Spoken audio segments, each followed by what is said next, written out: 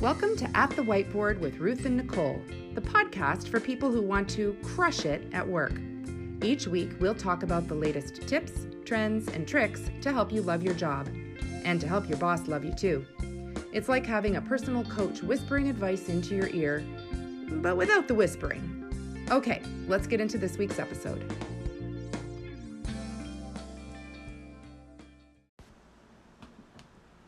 And we're live. No, we shouldn't stop it. I already had to listen to us do that 87 times when you were posting the other video. They like it. They told me so. It's all 16 of them. Liars.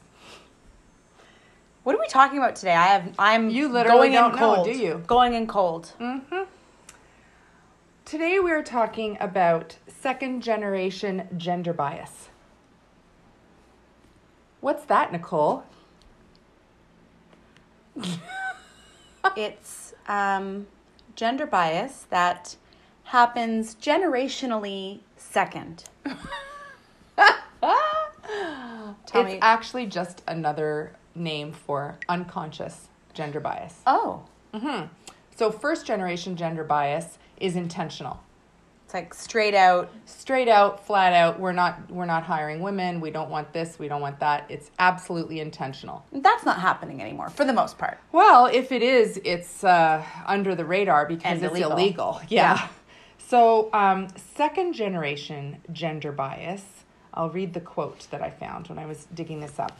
Practices that may appear neutral or non-sexist because they apply to everyone, but which discriminate against women because they reflect the values of the men who created or developed the setting, which is usually a workplace.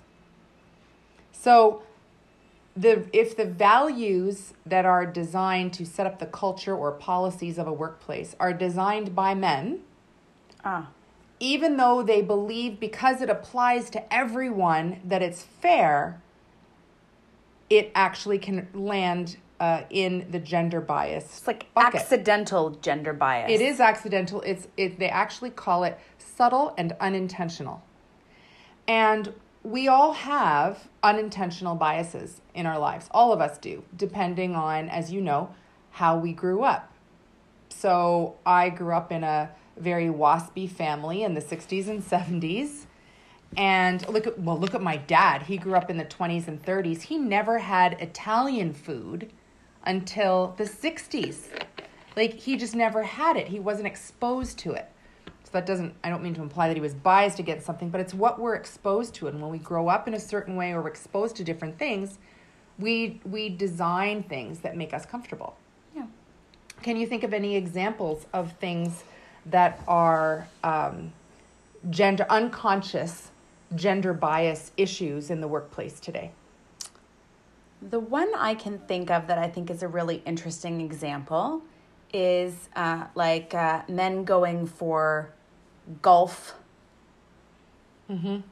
exclusive men events, golf trips. I mean, I think it's declining now, but I know, if I'm not mistaken, in the Ontario Public Service now, men are not allowed to have events that are men exclusive. Interesting. Women can have women exclusive events. Oh, that's a touchy subject. It is, and I guess the answer I've always asked that question, like, I don't understand why, and it's just, well, if you're not the privileged group, you can do it. Right? Well, it's like cultural appropriation, or a word I heard today, or a concept I heard today, gay appropriation. What's that mean? So it's when heterosexual people apply typical gay concepts. So, for example, a heterosexual man saying "Yas, Queen."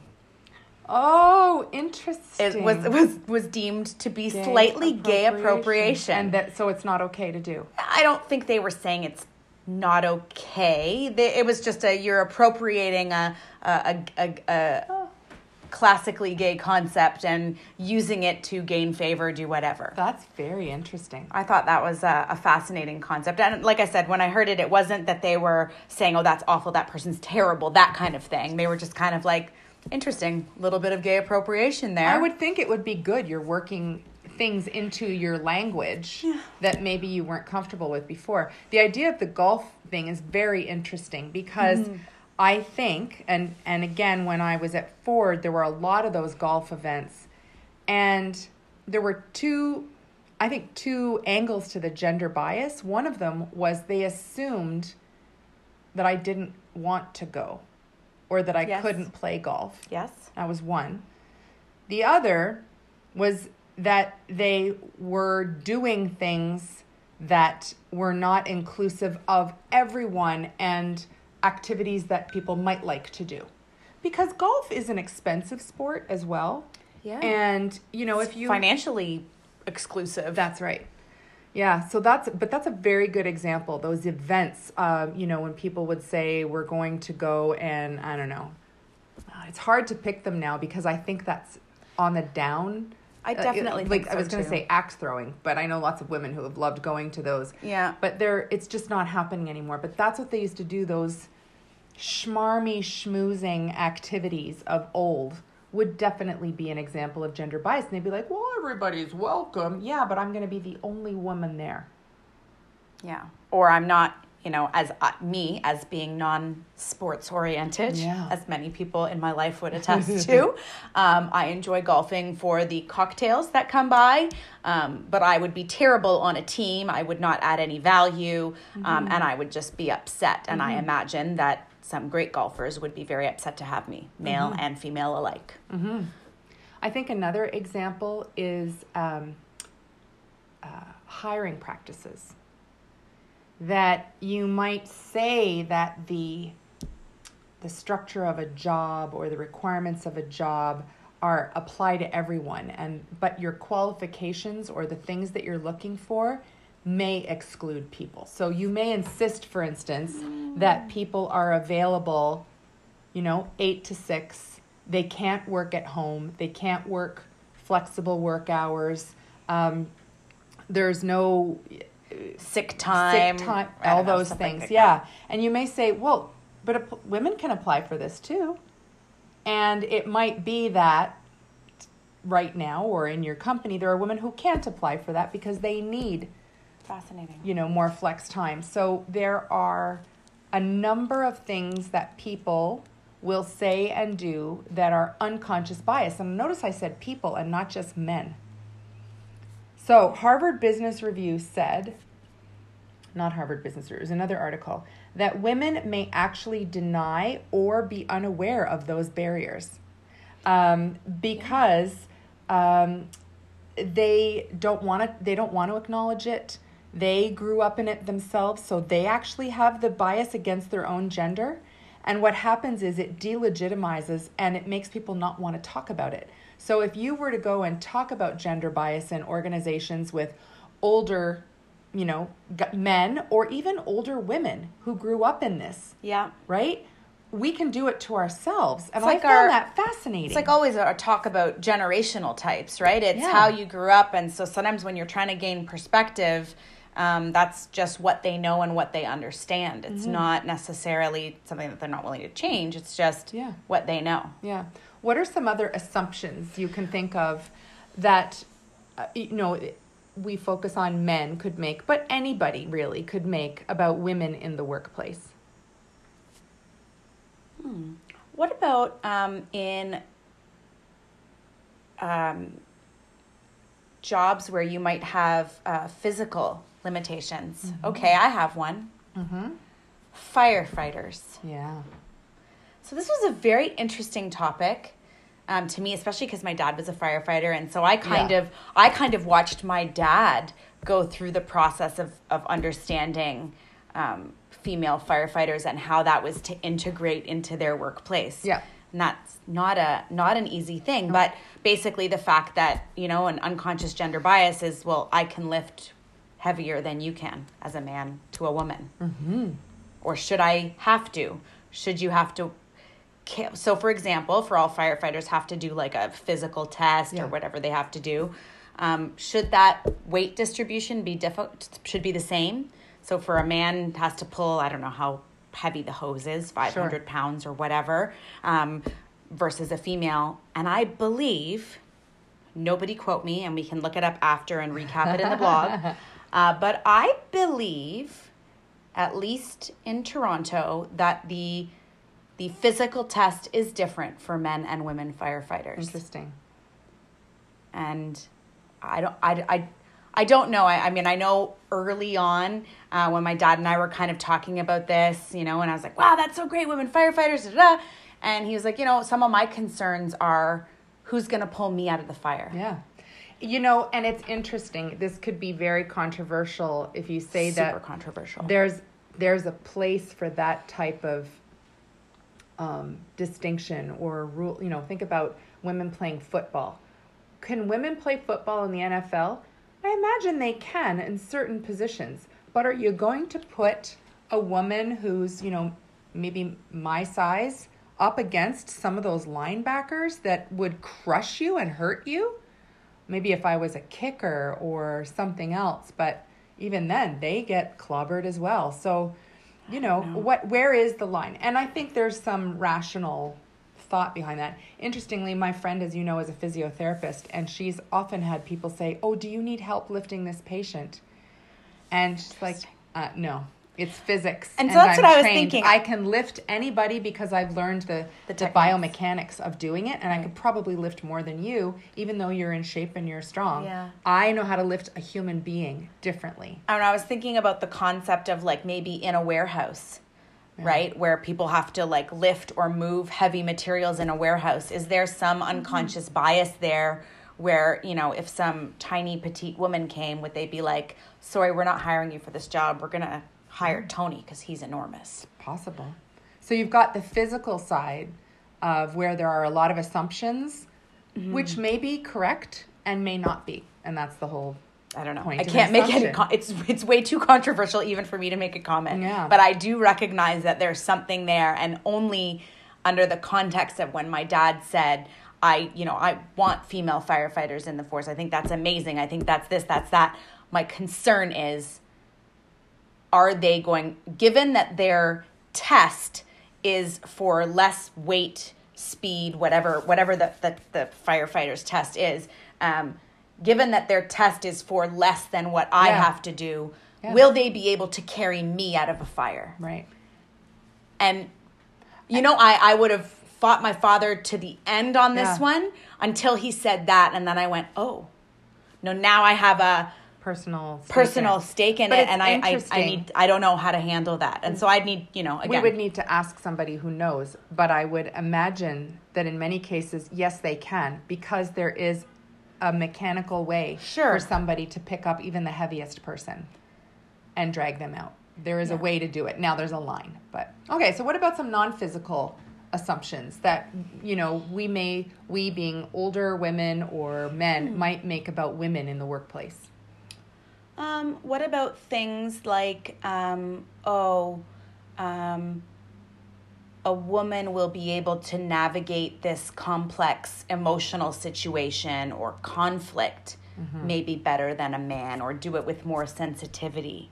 I could envision like someone in office, being like, oh, Carol, you go handle that situation because you're both women. You'll get each other. Like you sort out that conflict. Yeah. And that's interesting because you would think that would be a positive assumption. But they're using it is, but they're using it in a negative way. Yeah, or they're just making an assumption flat. Send me in a conflict and I'm... I don't know. Well. That is a definite one. So what about promoting women? We're probably not going to promote as many women because they're too emotional.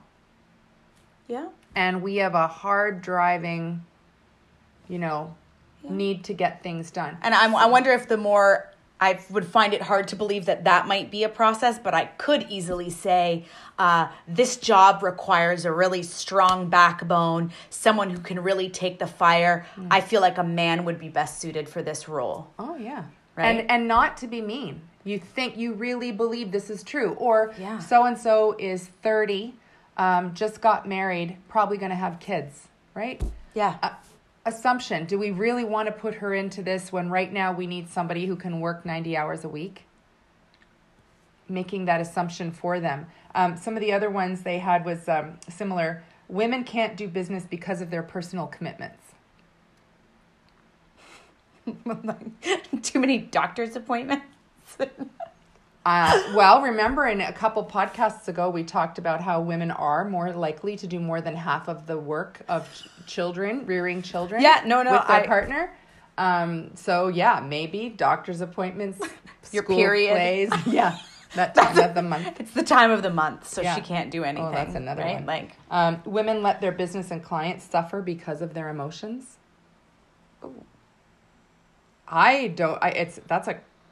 That's such an old school assumption to me, because I've seen many men who would rather crawl into a hole and pull the cover over them than deal with an emotional situation. So they just don't. Yeah. Women's emotions dictate their decision-making ability. Oh, that you're going to have too much of the feeler when it comes time to making a business analytical decisions. Now, the funny thing is, you look at the two of us. You're the feeler in the pair. Mm-hmm. I'm the thinker.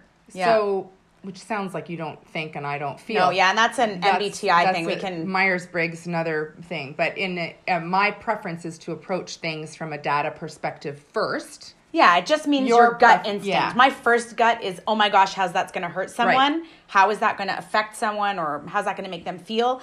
And then I can kind of turn to analytics. You go analytics first. So that just means that we have to practice to use the other. Yeah, men and women both have that, which is crazy. Absolutely. And how it manifests itself, I think, is different. So how I think a woman might manifest a preference for feeling, or kind of this gut instinct to focus first on people's emotions and then to the problem, is that I forgot how I was going to lay this out. Let me get back to that. I'll get back to that. There's a couple of really interesting ones that I think are old, and I think what surprises me about all of these is that I'm surprised that they're still out there. Just like last week, I was surprised by the country music perspective that people were being left out because they figured that women only wanted to listen to male singers. It seems so odd to me. Anyway, women are bad with numbers, so they can't project ROI. Wow.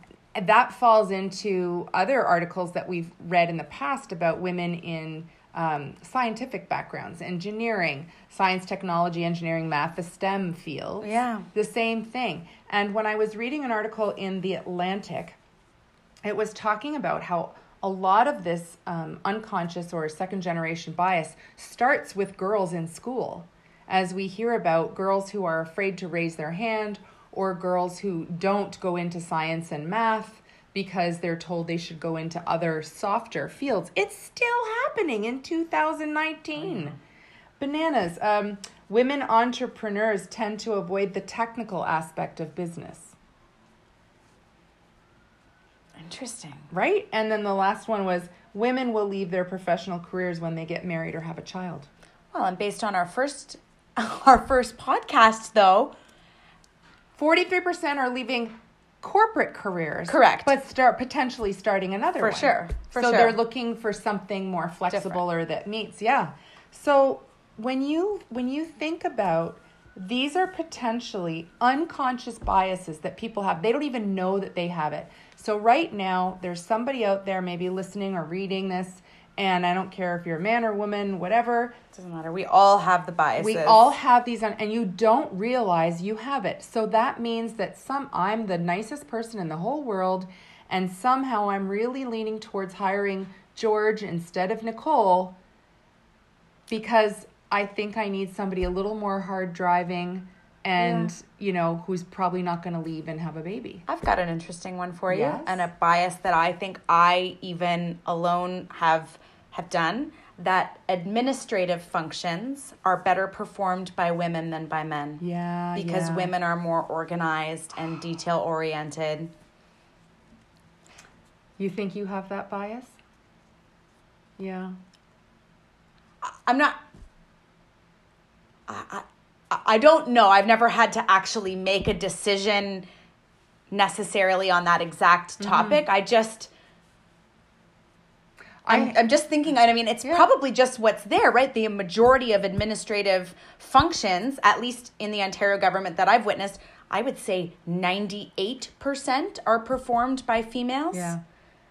I think my biases are towards generations more than gender. Now, if I had to really think about it, I might change my mind. But quickly, I think I'm much more generational biased. Interesting. About how... those damn entitled millennials. Yeah.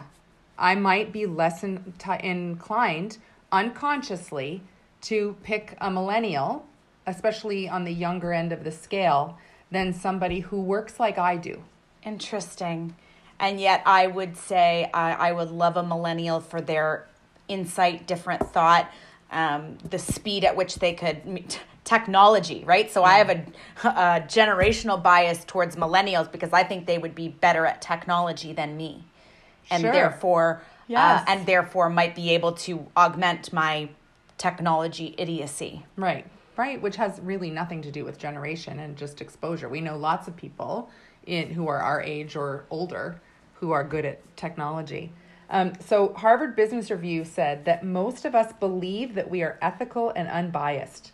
We imagine we're good decision makers, able to objectively size up a job candidate or a venture deal and reach a fair and rational conclusion that's in our and our organization's best interests. But more than 2 decades of research confirms that in reality, most of us fall short of our inflated self-perception when it comes to bias, unconscious bias. Oh, I believe that. Like, if we really took the time to think about what our biases are, we'd probably be really surprised. And it probably would be hard to do without somebody to talk through it who knows us well. Mm-hmm. So, and it would be someone asking like really tough questions. And you'd have to also, I mean, I think a big component here is the only way you can determine if you have unconscious gender bias is to sit back and reflect and become very self-aware. Self-awareness is the first step that when I was doing the research that they talk about is necessary to change it. So it's a good segue because when you look at when you look at the impacts of this gender bias, we have women leaving science and technology and math functions. They're leaving because of a fear of failing, of being intimidated by being the only one at the table, and we also know how few women are at the executive tables of many of the world's leading companies. But the research showed that organizations that have a good mix, like a balanced mix of genders at the table, outperform other companies that don't by 53%. They're 53% more successful when they have women at the table in an equitable balance. So the first step that I came up with, I read, was you have to have self-awareness. So I was thinking about this and I thought I'm not going to think about it because we're going to talk about it. It's almost like a self-fulfilling prophecy or a circle or a cycle. You have, let's say, men, mostly men at the tables at the top, who are the nicest people in the world, but like all of us, have this unconscious bias towards women and who tend to pick men for jobs over women. Not all the time, but enough so that the numbers are not changing or they're not changing fast enough. Okay. And because of that, you keep having men making the decisions because more men are hired than women. They're in the culture. It's like self-perpetuating. Yes, self-perpetuating. That's the right word. Yeah. They are only exposed to men in that environment, so it just keeps going. What do you do? And what does it mean to have self-awareness? Those are big questions. Okay, so first, I would say, and I think the important part here is this may not just be a case of men with unconscious gender bias for women. This also could be women with gender bias for women and women with gender bias for men. Right? I run a warehouse and I might have gender bias towards men because I feel like they can get the job done better. Whatever. It could be. Or vice versa. Yep, I wanted to focus on the women so we can't get them at the table because men are hiring. So what do men need to do? Well, what does an organization need to do? And if self-awareness is the first step, is it organizational self-awareness? Is it one person's self-awareness? I think it has to... I think the organization needs to look at its entire organization and start collecting the data and looking at the numbers and starting to build some data to say what does the landscape look like? What is the percentage difference between men and women? And then drill down and really do some statistical analysis. Okay, what in which roles? Okay, now how many people applied for this job? How many were men? How many? Like you really have to go in and do the data analysis and say, do we have an issue here? I like talking about the who applied. Are we even keeping people out of applying in the first place? Because of the ads. When I was writing last week's blog, I found that they've shown that women will only apply for, and this is again, not all women. Women are more likely to only apply for jobs for which they match 100% of the criteria, and men only need 50% match before they apply. And they've found that part of what's holding women back with this fear of failing is they won't even try. And then they've taken the research all the way back to school, grade school. Wow. Because they've been told not to try. Mocked, whatever, not encouraged. So how do you get women, let's say the stats show that sure enough we're unbalanced. So first it's a start of like doing the data analysis and figuring out what's going on. Yeah. Right? And at least having some data to support our decision making. And so as an organization, this is what an organization would need to do.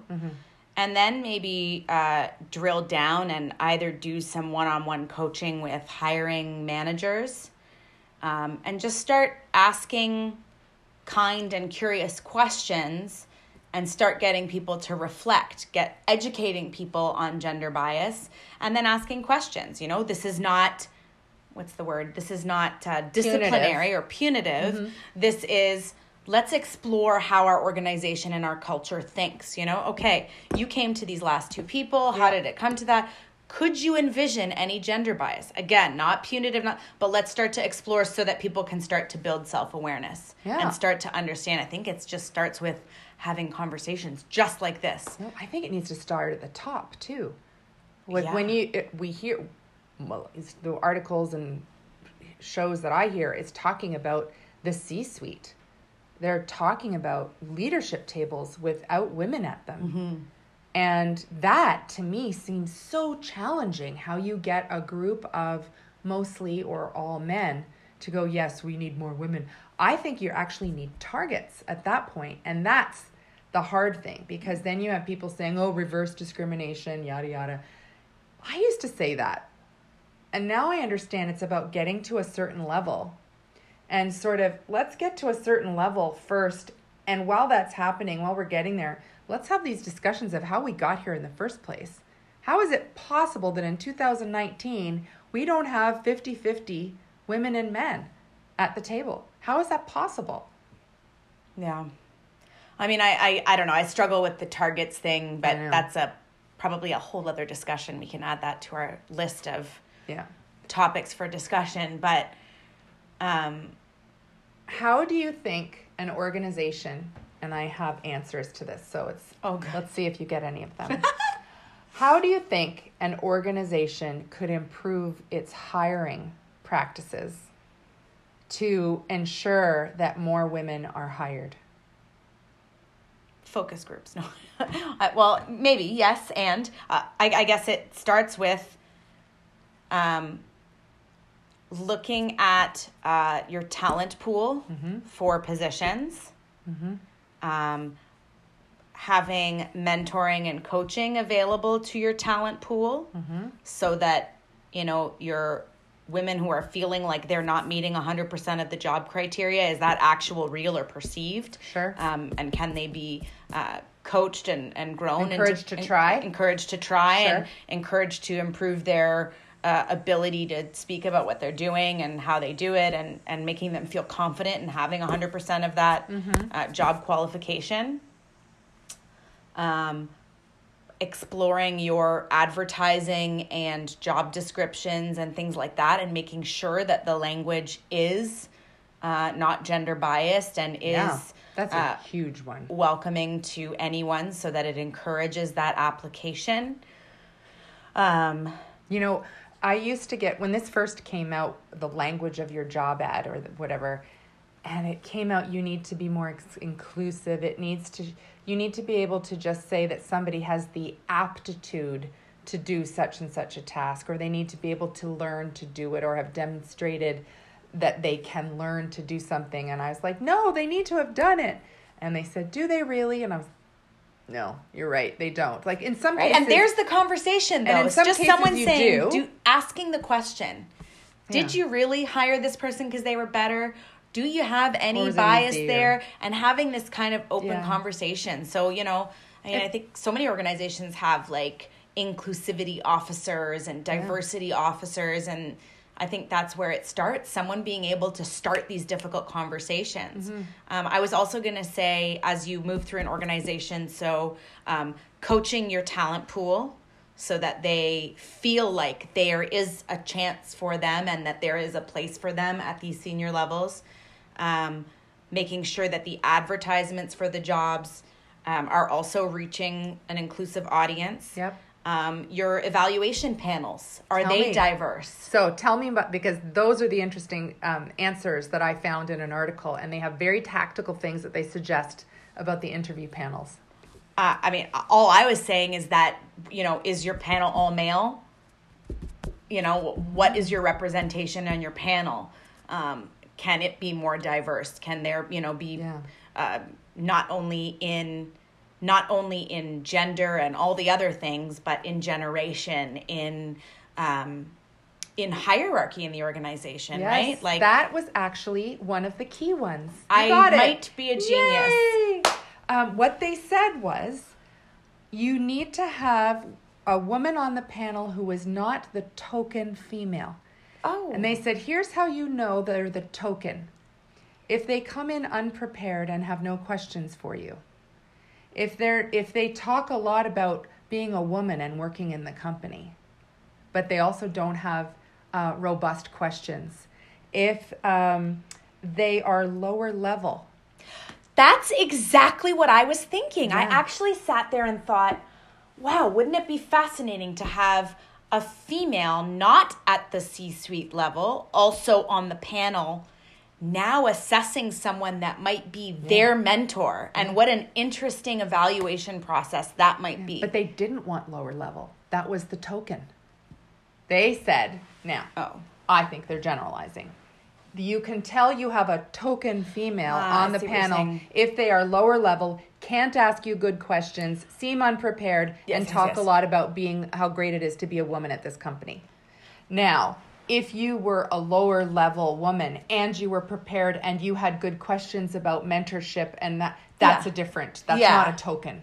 Yeah. So like having true representation. Yes, of all of the different types of women who are going to be at the company. Whether it's your boss or a boss in another area, or someone who might be reporting to you, but who's also, got a really good head on her shoulders and has some great questions to ask and has been respected enough to prepare for the thing. Yeah. So they said, I have more ideas. Yes, I'm full of them. Always. I would say, so then moving post-interview, I would say, post-interview debrief, analysis, audit, some kind of function there where there is some check and balance to make sure that, and again, it may, in the starting points of a company trying to move towards more gender diversity, would be to, just have some questions, ask questions, see if there was any bias there. It's, again, not punitive, but just to develop awareness and openness for future competitions. That to me sounds like such a logical thing to do, and I think it would be easier in organizations like government, harder in organizations where I can just go out and hire my person. I don't care. Yeah. There's no panel. There's nobody checking who I hire. If I want to hire this person, I'm hiring that person. So that's a little different. There must be a way, especially if the organization, like you say, has done the work statistically to show we have a problem. That they need to put something in place that says, George, before you hire your next person, we've got a new thing in place. We want at least 3 people to talk to them, and at least one of them. Yeah. What about debriefs? What about if organizations encouraged interview debriefs? It would force... You mean for the unsuccessful candidates? For the unsuccessful candidates, force people to really sit back and think about what was missing for this individual over other individuals. You better be able to say it. I'm sorry, you're female. Right? And what I imagine would happen is that you would be forced almost naturally to uncover that self-awareness and maybe uncover some of your unintended gender bias, right? Hopefully. If you actually had to sit there after every single interview that you held and had to go back to all 3 candidates and say, here is why the hired candidate, here's the areas you need to improve to get there. Yep. I feel like you might get some clarity. You know, there was the other thing that they talk about is even pre-interview is anonymizing the screening. Yeah. I just remembered something. Oh. So I read this article not too long ago, and I think it's in Sweden, where they had AI. Wow. AI interview screeners. Wow, interesting. Asking the questions to therefore eliminate any bias. Yeah. It was fascinating. Well, they did and it was like a head. Yeah. We'll have to put a picture in the blog recap. I'd like to see that. That would be interesting because they there's a study that was done for orchestras, and the number of women in orchestras grew from 5% to 25% in like 20 years or 30 years because they started auditioning them behind a curtain. Like The Voice. Yeah.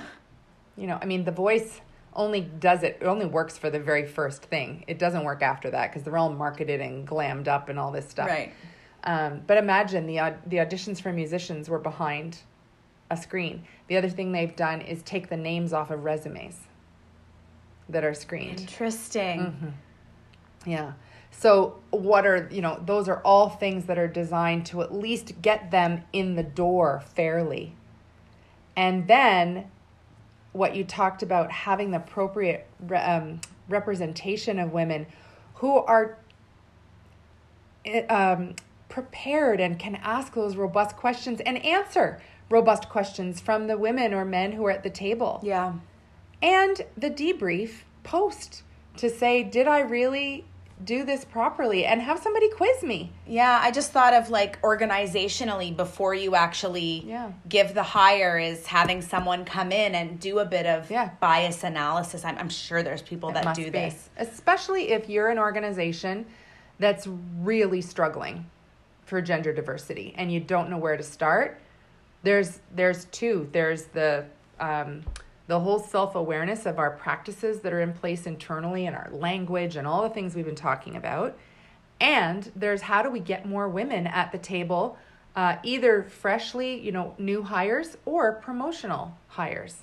How are we really being fair when we're looking at that? Mm-hmm. Or do we have a lot of assumptions? So I would say that the worse situation you're in, the more you're going to need to find some kind of a diversity consultant to help you in that area. It's not us, that's for sure. But no, we're just exploring the issues. Yeah. The other thing I read about is having work groups, internal work groups that work on it. I suppose this would be more at a team level. What are the biases that we have as a team or that we have as a department in an organization? I think organizationally then doing a lot of employee engagement surveys that include questions on diversity of all aspects, including gender, can be a way to help build awareness within your organization so that people can actually start making individual change at the interview table. Yeah. Is being aware, like, oh my goodness. Because as you said a few weeks ago, it should be seen as an opportunity. What is an opportunity to transform our business? Well, okay, if we've got gender diversity issues, addressing that could be an opportunity to really turn the way we do business around completely and catch up with the 21st century and be more relevant to our customers today. And it's like that same bias, like, oh, I don't want a bunch of lazy millennials. Yeah. Versus I want a bunch of people who think differently than me, who have a different approach and a different lens on this. And that is important to me. Yeah. I feel like if organizations don't do this, they're going to be screwed as soon as, as soon as these tables of men start retiring. Because they won't be able to keep up with the rest of the world that are the organizations and countries that are more progressive, and they won't have the right talent pool to come behind them. They'll just have the same thing, and suddenly they'll be irrelevant. Yeah. And these organizations that do have balanced tables of leadership will be outperforming them by 53%, and they'll, shut down. You'll be like the Sony Walkman. Yeah. Right? It's a monetary decision. It's a financial and strategic decision to be more diverse. And we are focusing on gender, but I would say diverse across the board. Oh, yeah. All areas of diversity. I mean, you look at that. Well, that's a whole other topic. I'll save my genius thought for another topic. Mm-hmm. That was the topic about looking at that, and from the organizational perspective and from the personal perspective. I think it's valuable to sit down and think, do I have unconscious gender bias? Talk to somebody else who will say, read some articles, look at Koki. I do think that way. Oh my goodness. I still do look at male nurses in a hospital and go, how interesting, a male nurse. Well, yes, Ruth, it's 2019. I actually do still look at that and go, neat, a male nurse. A male HR person. Why do I even notice? A male admin assistant. Exactly. That is an unconscious gender bias that I've grown up with as a child of the 70s. And fortunately, I'm aware of it. I don't say it out loud to people like, hey, look, a male nurse. Yes, right? I would hope that doesn't bleed into other areas of hiring and whatever. I think the key here is being able to be open to the idea that you might have bias and you might not even know it. Mm-hmm. Yeah. You have to be open to that idea, because I think a lot of people would be, I absolutely don't know. No, love women. I love women. Yeah. Right? And that might go for and that might even be for a woman. No, I love hiring women. Mm-hmm. You need to be open to the possibility that you might have a bias that you don't even know. Oh, yeah. You might have to be open to the possibility that your job ad might have a bias that you don't even know. Mm-hmm. You have to be open to the possibility that your panel has a bias that you don't even know. Mm-hmm. And you just need to keep being open to that feedback. And your offer, right? Everything. That whole cycle. You start with you and extend it out to the organization, the team, the practices, the policies, and take a look at that. And so many of the women that we talk to, this is a part of what they're struggling with. And they can't crack through it because they're not the policymakers yet. They're not the ones making the hiring decisions. So they are, impacted by it. And that's when we've talked before about how to have conversations, how to look for organizations that are more progressive in that way. Well, that's interesting to me. If we talk about the Ontario Public Service, I can't remember what the stat is, but if I'm not mistaken, the Ontario Public Service is something like 64% women. And then at the senior level, it was, I have no idea, but it was really small. Interesting. Yeah, the women at the, when I was there, so it's now been... I'm going to Google it as we speak. Oh, okay. I'm going to just see if I can get a stat. It's now been about 9 years since I left. So last time I talked about this stat, it's got 9 years? 8. I'm not saying you're wrong. 8 years this summer I made the decision to leave. So in November it'll be 8 years. Wow. So it's probably 10 years since I was hearing a stat like this.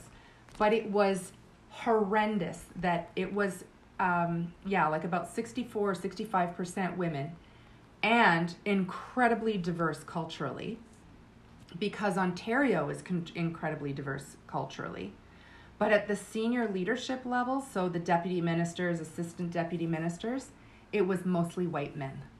And the stats were ridiculous. Now, I believe they've made incredible headway, so I don't know what the latest stats are. But yes, that was a real concern, and many organizations are still suffering from that. I'm still Googling. I was wondering if your keystrokes were coming into recording. It's possible. I don't know. We'll see. If you hear this on the podcast, sorry, it's because I'm Googling. Well, it's funny. You want to hear something neat? Yes. Ontario makes history with a record number of female MPPs. Oh, yes. So in actually June of last year, elected positions.